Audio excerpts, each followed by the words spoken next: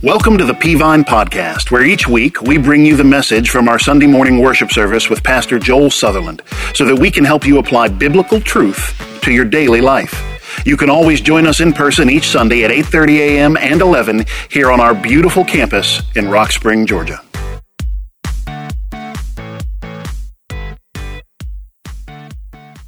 Hey, Judges chapter 6, if you have your Bibles. If you don't, I'm going to put it on the screen just a moment. You can follow with me there. I'm finishing up a series called Little as Much. Today's the last sermon in the series. I want to preach this sermon, You Can Make a Difference. We've been looking at these times in the Bible where God took the smallest of things and He did something incredible with them.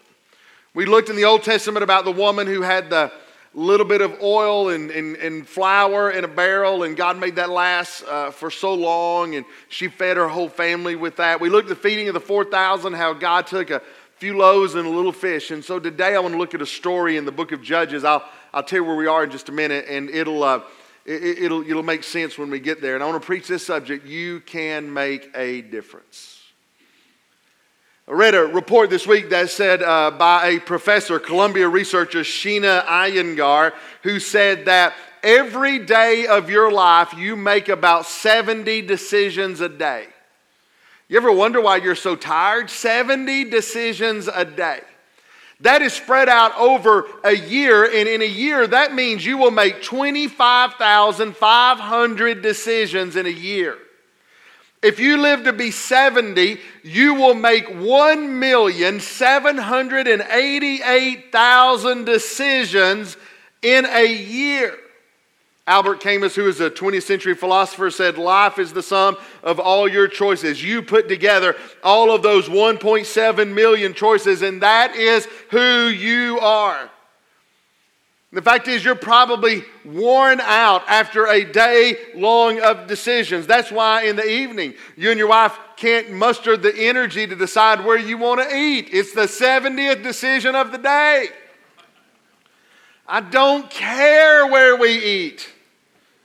You're too tired to make one, but I want to tell you there is one decision that should energize you this morning, and that is when you make a decision that you are going to live your life for Jesus. Every born-again child of God needs to make up their minds, decide, make a decision that you will live your life for Christ. That you will try to make a difference for the kingdom, that you will dig in and help serve others for the glory of God, that you will find your gifts, you will find your abilities, your passions, and you will live purposely for the cause of Christ. That is a decision you have to make. Hey, let's practice saying amen this morning. Ready? 1, 2, 3. Amen. Help me preach, all right? Help me preach.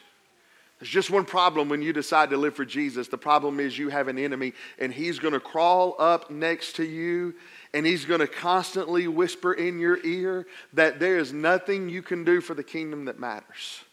He's going to get beside you when you come to a church service and God moves upon your heart and the Spirit of God gets inside your heart. That enemy is going to slip up beside you and he's going to say, well, I'm going to tell you, I don't care what the preacher said. I don't care what you felt. I don't care what God said to your heart. There is nothing you can do for the kingdom. There's no way you can make a difference. Whatever you're going to do is not going to amount to much. So when I decide I'm going to live for God, when I decide I'm going to live for Christ, when I decide I'm going to give my life to Christ, you be sure there's an enemy right beside you that says, you can't make a difference. And I know he's there because he constantly whispers that in my own life, and he whispered it to a man named Gideon in our story today. I want to do something a little different this morning. Before I'll be 50% of the way through my sermon before we stand and read, and we'll stand and read in just a moment. But let me tell you the story of Gideon. Let me tell you a story of Gideon. There's so many stories. I told somebody after early service, there's 10 sermons in the story of Gideon. I'm going to go back and do a whole series just on his life sometimes. But let me tell you the story of Judges chapter 7. Now, don't look in Judges 7. Just look at me. But in Judges chapter 7, there's a story. We're going to go back and read chapter 6, part of chapter 6 in a moment. But let me tell you about Judges chapter 7. In Judges chapter 7, we are in the book of Judges. Now, the book of Judges requires some explanation. It is in the book of Judges that God has freshly moved Israel into the promised land, and God has decided that it's going to be a theocracy. God is going to be the king of Israel. There will be no physical king. And so God has said, I'll be your leader. I'll be your king. You can serve me, and we won't worry about a human king. Just follow me. I've been leading you all these years. And so it sounded fairly good to Israel, and so they went with it. In the book of Judges, something happened. In chapter 2, verse 11, the Bible says that all of the generation that had seen God do miracles to get them into the promised land, all of that generation died. There came a day they buried the last one who had seen the miracles of God. And in chapter 2, verse 11, we're told that a new generation rose up, and this generation had never seen the power of God. They'd never seen the miracles of God. So when this generation got into power, they rebelled against God. As a matter of fact, primarily the false god that antagonized Israel all their days was Baal, and they went heavily into Baal worship. And I won't get into all that. It was just immoral, godless worship, and so they went heavily into Baal worship. And so what happened was they started worshiping Baal, and so God would punish them. God would discipline them. And you know, the Bible says that'll happen. And so they went into sin, and God disciplined them, and He disciplined them through hardships, through persecution, and He caused them to be carried off captive into a foreign land, or to be captive even in their own land. And they would be in captivity for a while, and they would begin to be in slavery, and they'd begin to cry out to God to rescue them. And God would send a person, a judge. And the judge would come with a message of repentance and deliverance.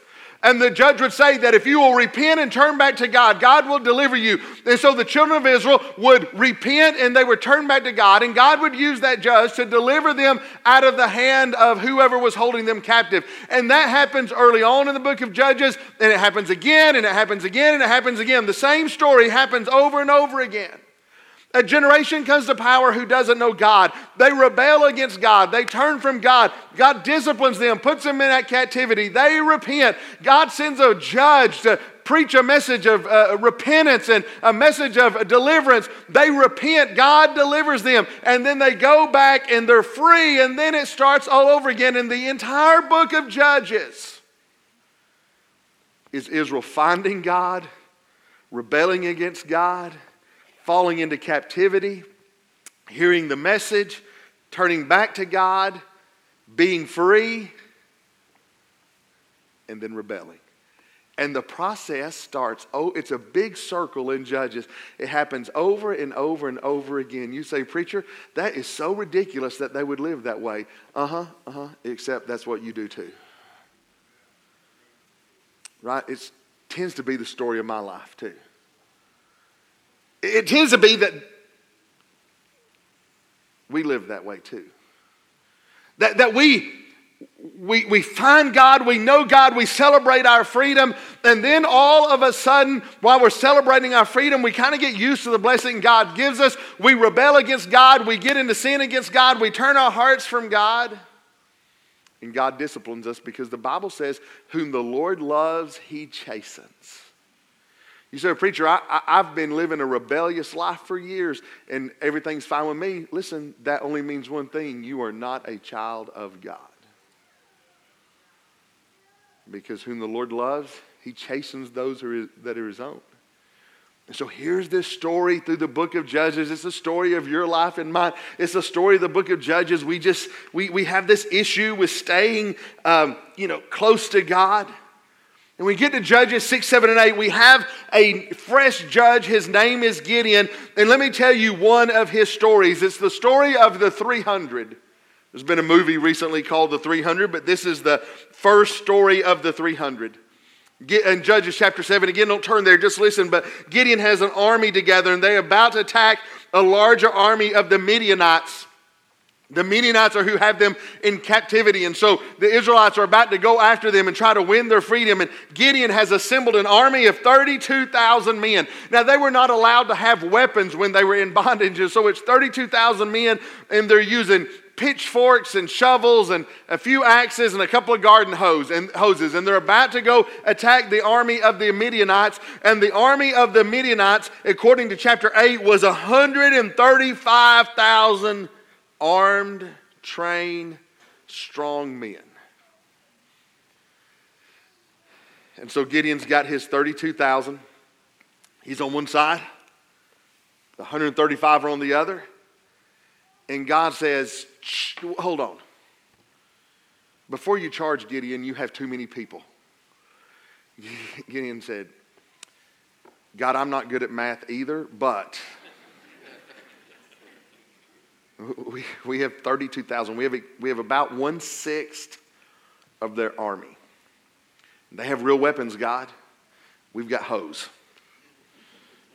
God said, well, you got too many, because here's the trouble. If your 32,000 win the battle, they will take glory for the battle, and the nation of Israel still won't turn back to me. So Gideon said, what do you want me to do? He said, tell every man who's afraid to go home. Yeah, you're looking at 135,000 men, and you're like, am I afraid? Yes, I'll see y'all later. Let me know how it goes.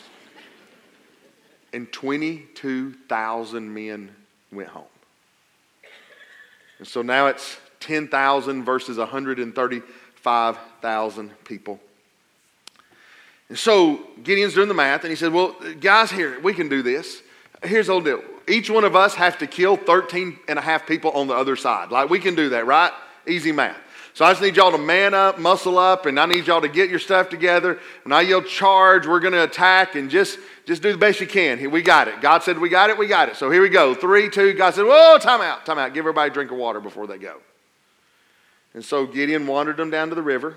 And God said, wait, Gideon, before they start drinking, I want you to divide everybody in 2 categories. What are the 2 categories, God? He said, well, people are going to drink one of 2 ways, and here they are. He said, there's going to be one group of people that get down on a knee, and they keep their eyes up, and they scoop up water with their hands, and they bring it up the mouth, and they lap it like a dog. Put all the people who do that, who are alert, who keep their eyes up, put all those people in one category. Now there's going to be another group of people that just bend over like this, and they're going to drink water straight from the stream. He said, everybody that does that, put them on another section and divide them up. And when they did that, there were 9,700 men who had bent all the way down, buried their face in the stream. There were 300 men who got on one knee, stayed alert, and lapped it out of their hands. And God said, send the 9,700 home. And God said, and Gideon said, God, what do you want me to do? He said, we're going to attack. God, we have 300 men. And God said, they came to Gideon and they said, hey, do you want a sneak peek of the army on the other side? And I'm sure Gideon thought, no. But they said, come on and we'll show you the army on the other side. They said, went and showed them the army on the other side. It was 135,000 men. Now, I couldn't find a picture of 135,000 people, but I brought a picture of a crowd that is estimated to be 150,000 people. Here it is. That is estimated to be 150,000 people. So you whittle off 15, and that's basically what Gideon was going against. Now, let me put that in perspective. There are 500 plus people in the room now. If I yell charge, 200 of you keep your seat, and the other 300 of us are going to attack that mob. I didn't even do the math on that. I don't know how many you got to get rid of, but it's a bunch. So just keep swinging until I tell you to stop, right? Like, here we go. 1, 2, 3. Like 300 of us have to go and whip that mob. And God said, well, here's what I want you to do, Gideon. I'm going to give you 4 deadly weapons. All right, God, we got it. What are they? A trumpet, an empty pitcher of water, a torch, and your voice. God, I've heard me sing. I know it's hard to listen to me sing, but it can't be deadly, can it? So they divided them in groups of 100. They surrounded the camp the best they could, and between 10 p.m. and midnight, they went to the edge of the camp. And Gideon said, do what I do. And they blew their trumpets. They took a torch and they put it in the water pitcher, and they broke a hole into the... So they made a homemade lamp is what they made. So they blew their trumpet with one hand. They knocked a hole in the lamp with the other. And they yelled out as loud as they could, the sword of the Lord and of Gideon. I love how Gideon snuck his name in there with God's. Like, hey, if this works, one of us is going down in history. Let's see if I can get my name in there. The sword of the Lord and of Gideon. And when Gideon's 300 men blew their trumpets, the Lord caused the men and the whole army to turn on each other with their sword. Here's the amazing thing. Those 135,000 woke up out of a deep sleep. They just went to bed. They put out all the lights in the camp. And all of a sudden they look up and they're surrounded by what they think are thousands and thousands of people. There are lights everywhere. There's trumpets. And I guess they're figuring if the band has this many people in it and they're attacking, we're in trouble. And the Bible says that the Midianites got up and in their confusion, they killed each other. So all the Israelites had to do is kind of stand back and watch it happen. And the ones that didn't get killed, the 300, chased them out of Israel. When told in chapter 8, of the 135,000, 120,000 of them lost their lives. It was an amazing, amazing story. How a little bit of an army and a few men, good men, God used them to liberate Israel and defeat their enemies. But that's not even the most amazing part of the story. The most amazing part of the story is not the victory. The most amazing part of the story is the beginning in Judges chapter 6. So would you stand with me as we honor God's word by reading it? It's up here on the screen if you want to look with me. The Bible says, "Now the angel of the Lord came and sat under the terebinth tree, which was in Ophrah, which belonged to Joash the Abiezrite, while his son Gideon threshed wheat in the winepress in order to hide it from the Midianites. And the angel of the Lord appeared to him and said to him, 'The Lord is with you, you mighty man of valor.' And Gideon said to him, 'O my Lord, if the Lord is with us, why then has all this happened to us? And were all his miracles which our fathers told us about, saying, Did not the Lord bring us up from Egypt? But now the Lord has forsaken us and delivered us into the hands of the Midianites.' And then the Lord turned to him and said, 'Go in this might of yours. You shall save Israel from the hand of the Midianites. Have I not sent you?' So he said to him, 'O my Lord, how can I save Israel? Indeed, my clan is the weakest in Manasseh, and I am the least in my father's house.' And the Lord said to him, 'Surely I will be with you. You shall defeat the Midianites as if they were one man.'" Thank you. You may be seated. So here it is, this beginning of the story of Gideon, this mighty general. And here's how the story starts off. That Gideon is a farmer in a wheat field and he's working. Gideon is so terrified of the Midianites that he's not supposed to be doing what he's doing. So he's threshing the wheat in private, in secrecy, so the Midianites will not discover him. And the angel of the Lord appears to him while he's hiding and says, "The Lord is with you, mighty man of valor." One translation says the Hebrew should be translated this way: "The Lord is with you, valiant warrior." I'm sure Gideon gave it one of these. "Are you talking to me? Because I'm cutting wheat, man. I've never held a sword in my life." And he said, "No, I'm talking to you." Gideon decides he's going to get bold when he calls him this mighty man of valor. And he said, "Okay, if the Lord is with me, as you just said, why are things so bad with us? And why are we in bondage? And why are we in hunger?" And by the way, that's the question we all always ask, right? If the Lord is with me, if the Lord is for me, why are bad things happening to me? That's what Gideon asked. And the angel said, "Well, I'm glad you asked that question, because that's why I'm here. Because the Lord is going to rescue Israel from the Midianites, and he's going to use you to do it." And Gideon looked at him and said, no. And here's what he said. He said, "How can I save Israel? I am in the weakest tribe of Israel. I am in the weakest family, clan, in the weakest tribe in Israel. And in my own family, I'm at the bottom of the ladder. So I'm in the weakest tribe, in the weakest clan, in the weakest family, and I'm the weakest in my family. I am as low as you go. There are people far better qualified than me."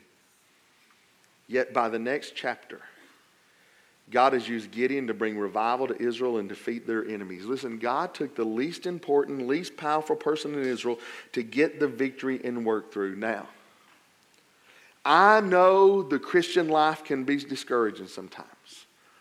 I know that sometimes in the Christian life, here's how we feel. We feel like there's a special walk with God that's reserved for the preacher, it's reserved for the pastor, it's reserved for a staff, or it's reserved for an evangelist. And we feel like they have a special walk with God, and God does things for them He doesn't do for me, and they can make a difference and I can't make a difference, and God talks to them the way He doesn't talk to me. Listen, that kind of thinking will ruin your life. I want to encourage you today, listen to me, God can use you.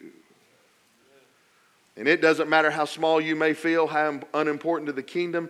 Listen, you can make a difference with your life.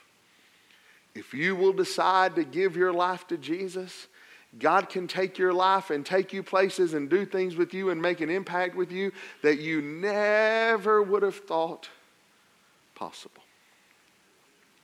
Let me give you 3 things to keep in mind that'll help you make a difference. Number 1 is this. Your availability is more important than your ability. Your availability is more important than your ability. Gideon was honest, more than honest about his ability. He said, Angel, I have no ability. The theme and the story of the life of Gideon is his inability to believe in his own ability. And as important as confidence in life is, it's not the greatest asset. In the service of God, there's one ability that is the greatest ability of all. What is it? It is not sociability. That's important. It's not compatibility. It's not accountability. It's not adaptability. It's not reliability. All of those are important. The greatest ability in serving God and living for Jesus, the greatest ability is availability. Can I say to you this morning that if you're not available to God, no matter what other kind of ability you may have, you are no good for the kingdom of God. Ability without availability is a liability. And if you really want a life that counts, a life that makes a difference for God, here's what I'm urging you today. Be available for the kingdom of God. Be usable for the kingdom of God. If you tell God no, He can't use you for His kingdom. I know I talk about sports. Sometimes you ladies talk about how much I talk about sports, but it's just the world I live in. All right, so y'all, let me do it. All right, let me do it. We're not far from the NBA season being upon us. It's been a crazy year in the NBA in the offseason. LeBron is a Laker, Cousins is a Warrior, and we're still debating if Curry or LeBron is the best NBA player. Now, if what I just said to you made no sense whatsoever, raise your hand. That's what I thought. But even those of you that raise your hand, you will know this name in all probability, Kareem Abdul-Jabbar. Kareem Abdul-Jabbar. In college, he was called Lou Alcindor, but Kareem Abdul-Jabbar was a center for several teams, most notably for the Los Angeles Lakers, and he was one of the 50 greatest NBA players of all time. Do you know that Kareem Abdul-Jabbar was the number 1 scorer in the history of the NBA? He scored 38,382 points. What made him such a great scorer was not just his hook shot, but what else made him a great scorer was he was number 2 all times in games played. He played 1,560 NBA games. Did you know that Kareem Abdul-Jabbar is also number 1 in the most shot attempts ever taken? In order to score 38,382 points, he took 28,307 shots. Lou Alcindor scored more than anyone else because he shot more than anyone else because he played more than anybody else. It wasn't just his ability that made him great. It was his availability. And I want to tell you, there is something to just showing up and being ready to play. There's something to just showing up and being available. When God called Gideon, Gideon was available. And I want to ask you this morning, how available are you to make a difference? If you want to live a life of God, if you want a life that matters, you make sure you answer when God calls. You say, preacher, I haven't heard God calling me to anything. Good, just volunteer somewhere until He does. It's easier to steer a moving car than it is a parked car. So just volunteer. You may want to try something you've never tried. Quit worrying about the abilities you don't have and start looking at the availability you do have. Here's a great thing about the Christian life. God will give you everything you need to do. You need to make a difference with your life except one thing.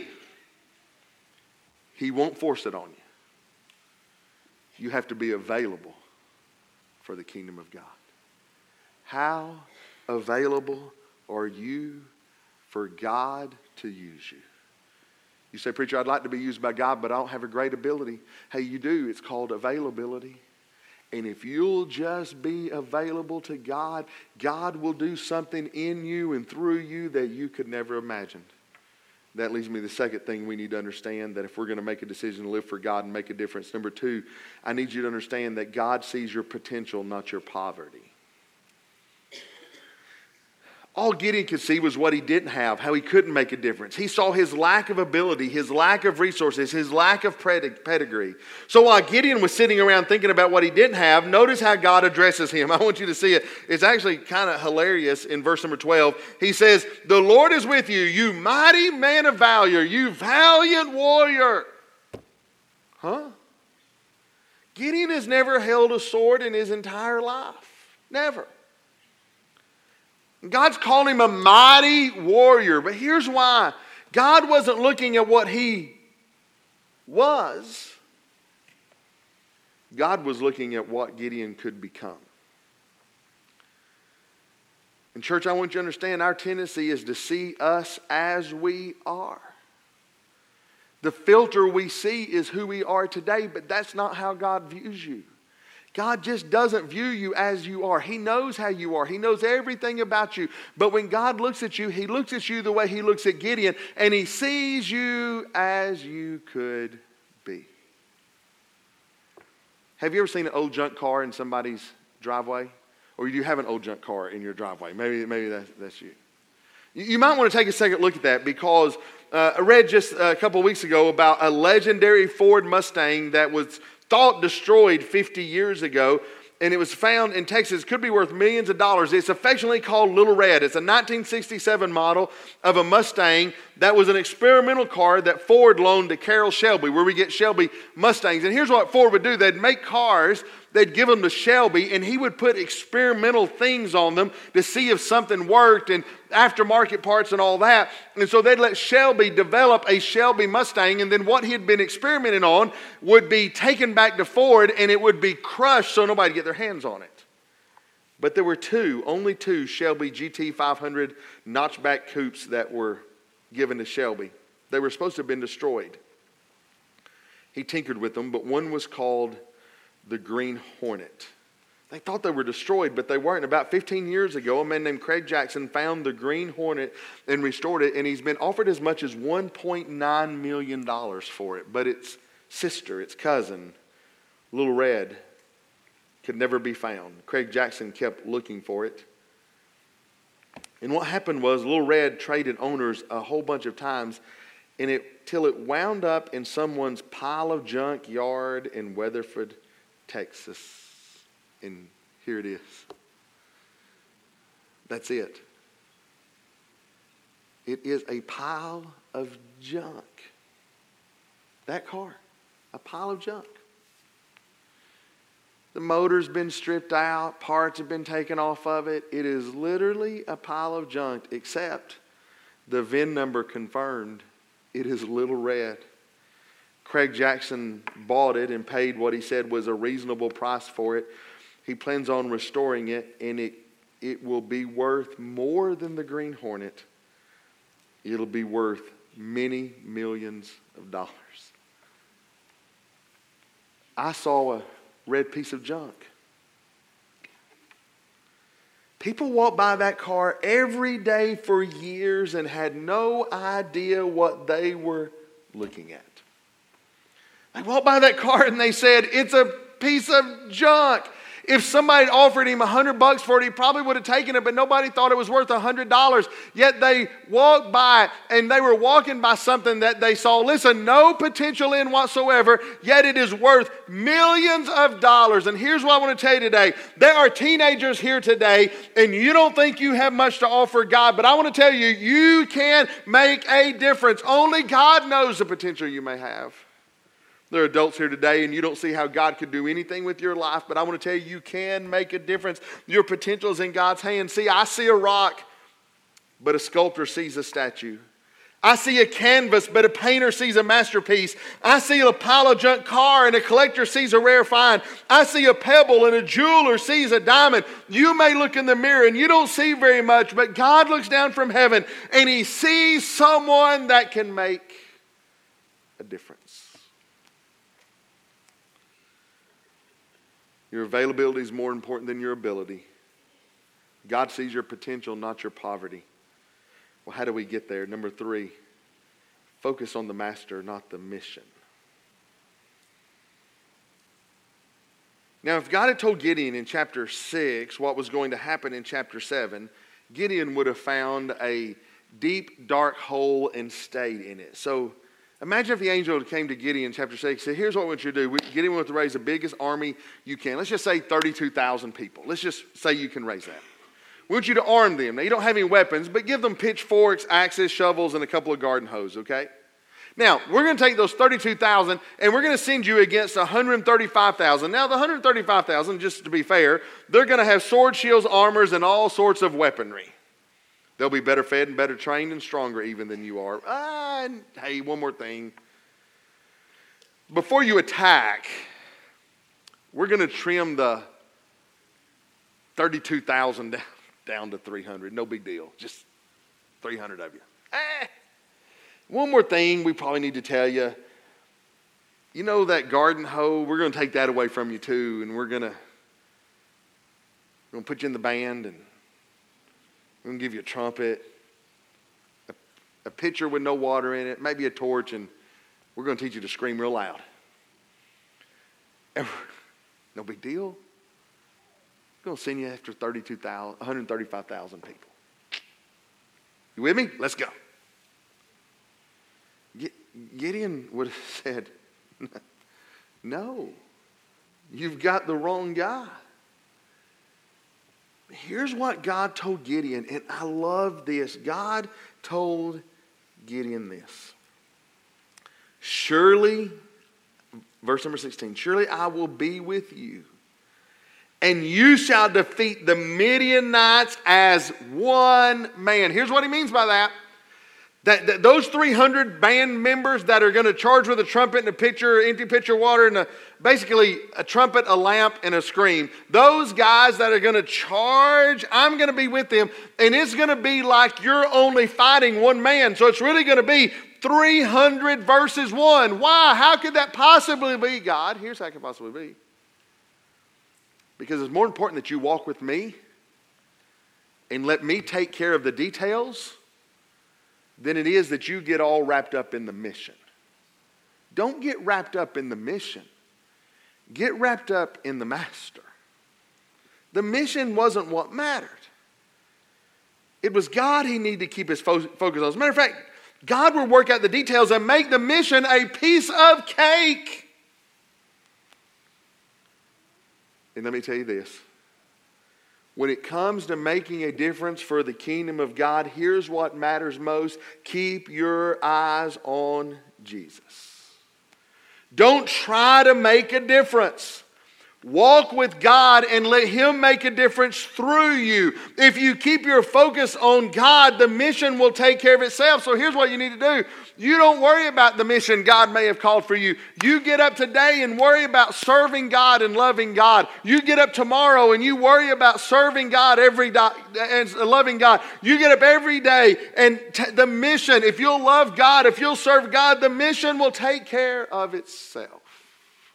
Close your Bibles, I'm finished. Last sports thing for today. The Atlanta Braves are going to the playoffs. Say yay, yay, yay. If you're a Braves fan, it's fun. I went back on Google. You can search in a specific time period on Google. Don't know if you knew that or not, but I went back and searched March 2018. And I read all the predictions about the Atlanta Braves. The Braves were predicted to win between 74 and 76 games this year, depending on who you ask. 74 to 76, which would have been a slight improvement over last year, but not very much of an improvement. But everybody said if they win 76 games, it has been a wildly successful season. I think the Braves won maybe their 87th game yesterday. They're going to win close to 90. And with a week to go, they've locked up the division. Everything's looking great. And I went back and read FanGraphs. FanGraphs is probably the number one sports statistical site on the internet. And FanGraphs said, by the way, every person predicted the Braves would finish 4th in the division. Everybody. I went back and looked at Fangraphs in March of 2018, and here's what it said, that they had a 3.7% chance of making the playoffs.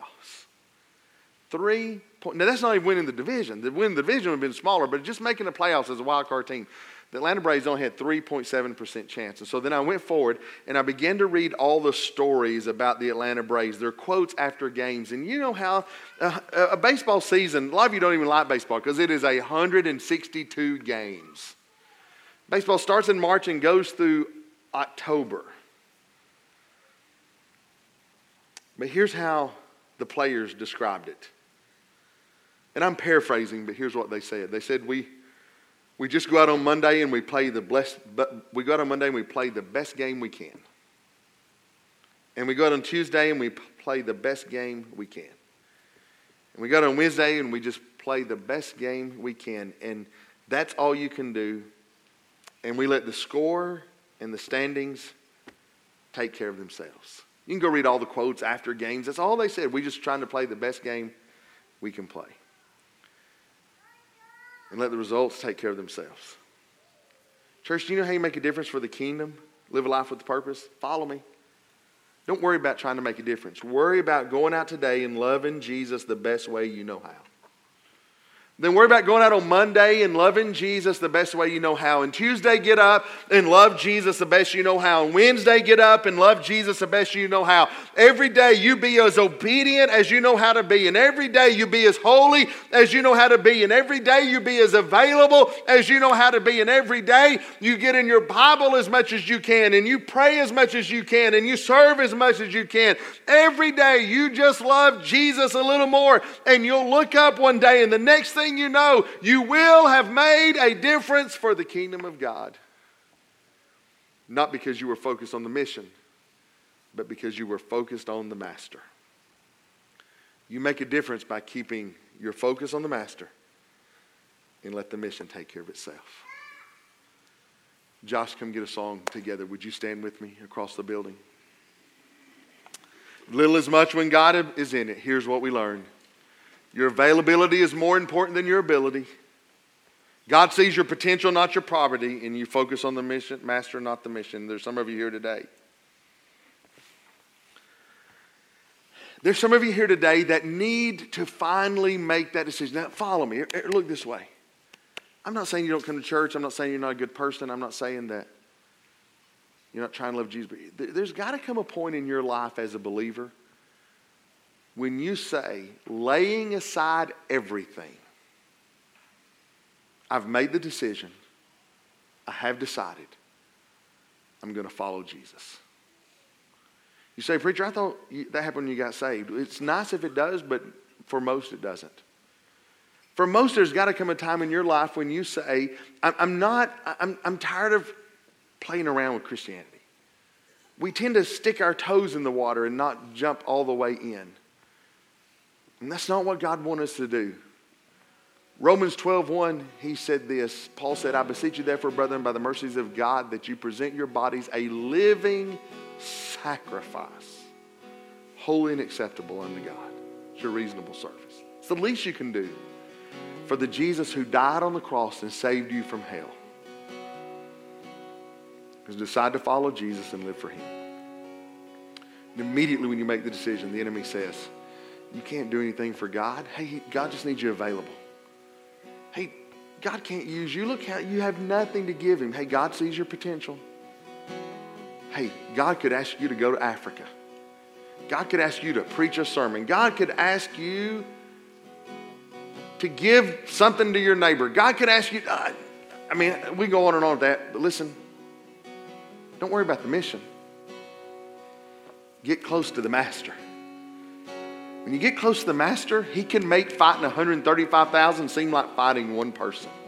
He'll take care of the details if you'll get close to him. Here's what you've got to do. You've got to decide, I'm going to follow Jesus. I'm going to let him work through me so I can live a life to make a difference.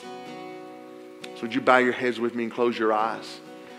If you're here today, no matter what campus you're at, and you don't know Jesus as the Lord and Savior of your life, it is as simple as ABC. A, you've got to admit that you're a sinner and you can't save yourself. You can't earn heaven. You can't be good enough to go to heaven.